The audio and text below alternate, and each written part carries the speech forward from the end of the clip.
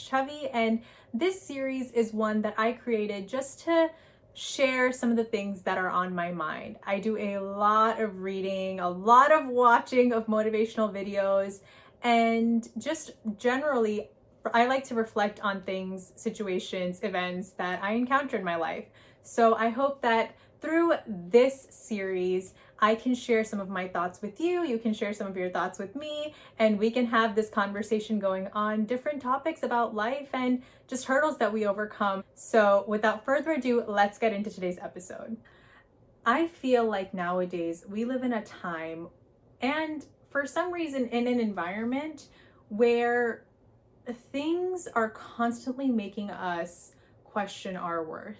What we're seeing online, what other people are doing, our own inner talk, and what's going on within us. So I've already spoken a lot about my thoughts on comparison and how I think comparison is a thief of joy, essentially. But what do you do when you are subject to comparison from other people?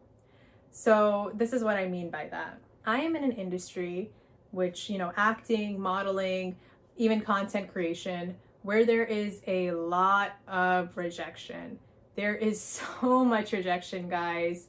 It is very challenging to constantly push through all of these no's, right? Like you applying to different agencies, not hearing back from them, you applying or you pitching to different companies for an opportunity to work with them, not getting a response or getting rejected from them. You doing auditions and never hearing back, and just you keep doing it. And sometimes all this rejection can be extremely disheartening. And what do you do in that situation, right? That's something that I want to talk about today. Over the last week, I had an interesting thing happen to me.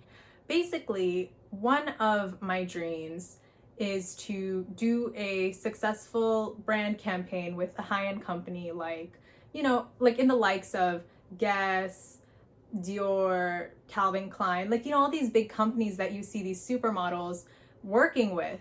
And it has always been my dream, literally since I was probably a teenager. It's kind of what even got me interested in modeling, watching America's Next Top Model, seeing these models doing all these high-end campaigns. And I've just always wanted to do something like that.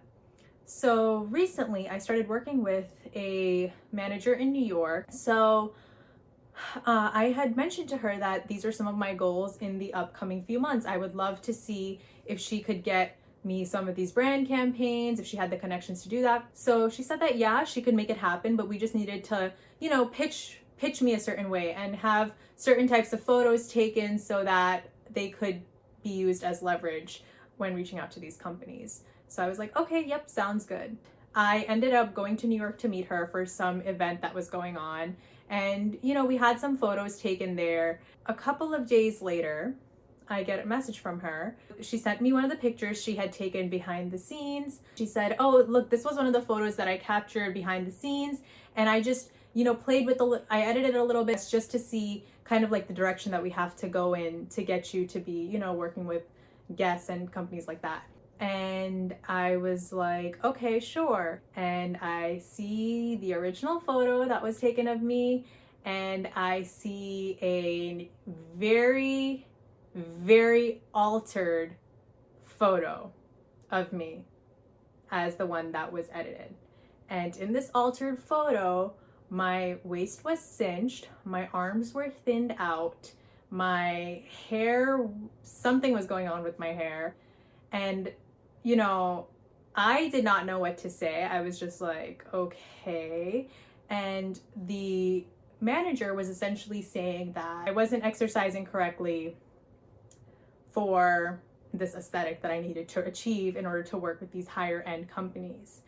I was told that I needed to not get any thinner, but again, just change the shape. So that meant not lifting heavy weights or having a lot of protein, doing no strength training at all, just doing butt ups and leg lifts and doing tons of that and adding a ton of running into my daily schedule, into my daily workout routine. Based on this conversation, I got that I was not skinny enough to be one of the models for these companies.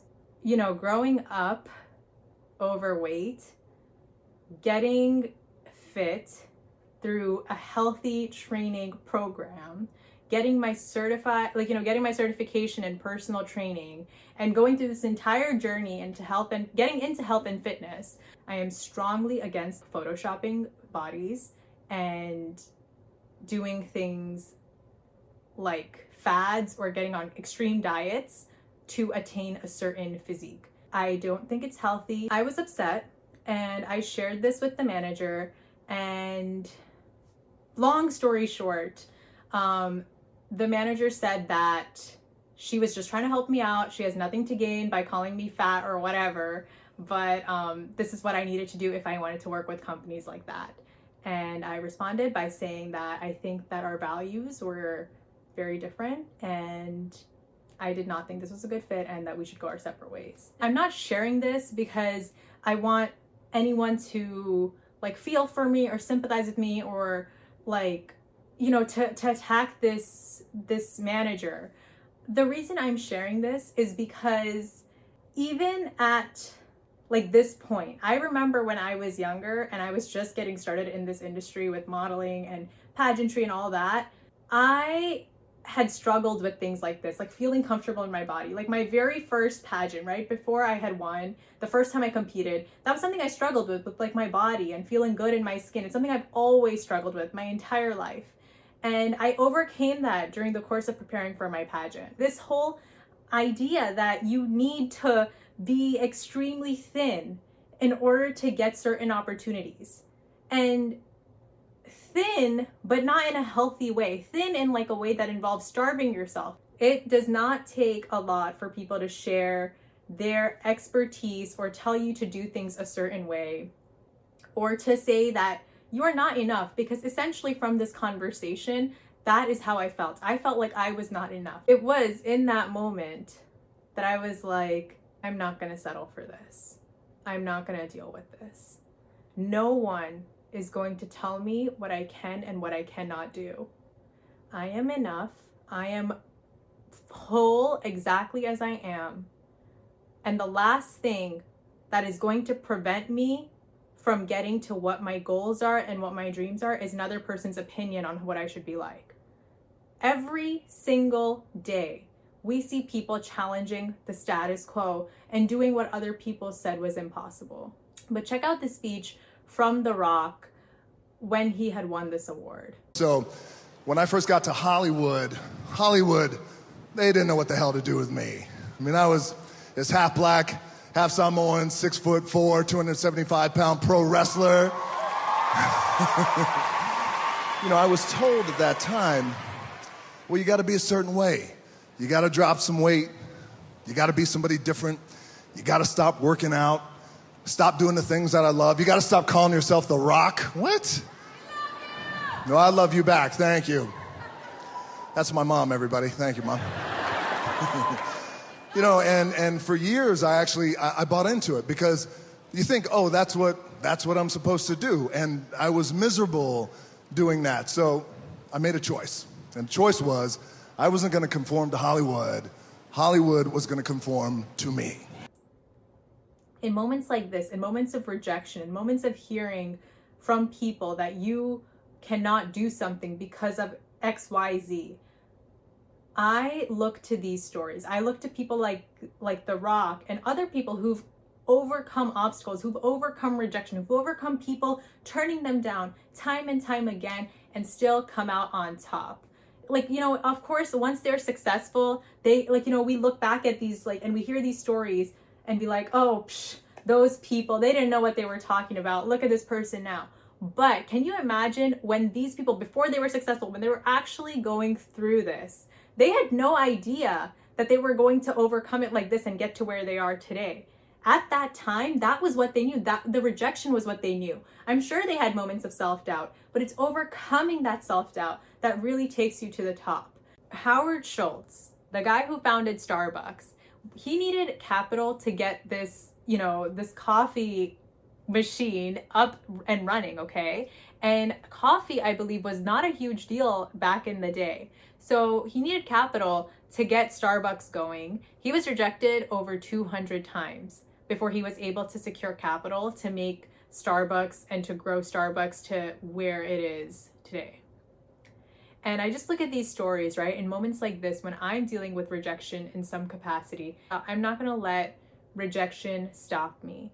And we really need to understand how important it is to have faith in yourself, because these naysayers, these people that say, like, that are rejecting you now, they are wrong. You are enough. And you know how I know that? Out of all the opportunities you had to not exist, you did. Chances of life are what? 1 in a trillion. The chances of you specifically being here are so slim, but you're here today. And that means that you deserve to be here. You are enough. And, make the most of that. No one gets to tell you what you can and cannot do. I know no one's going to tell me what I can and cannot do. And one day I am certain that I'm going to look back at this little situation that I outlined for you, and I'm going to be like, I'm so glad I didn't give up then. Otherwise I wouldn't be here today. So that is it for my Chai with Chavi talk. I really hope that it gave you some motivation if you are at a place where you may be dealing with rejection or feeling like you aren't enough. I hope you know that you are. Thank you guys so much. Take care and lots of love as always. And I'll talk to you soon.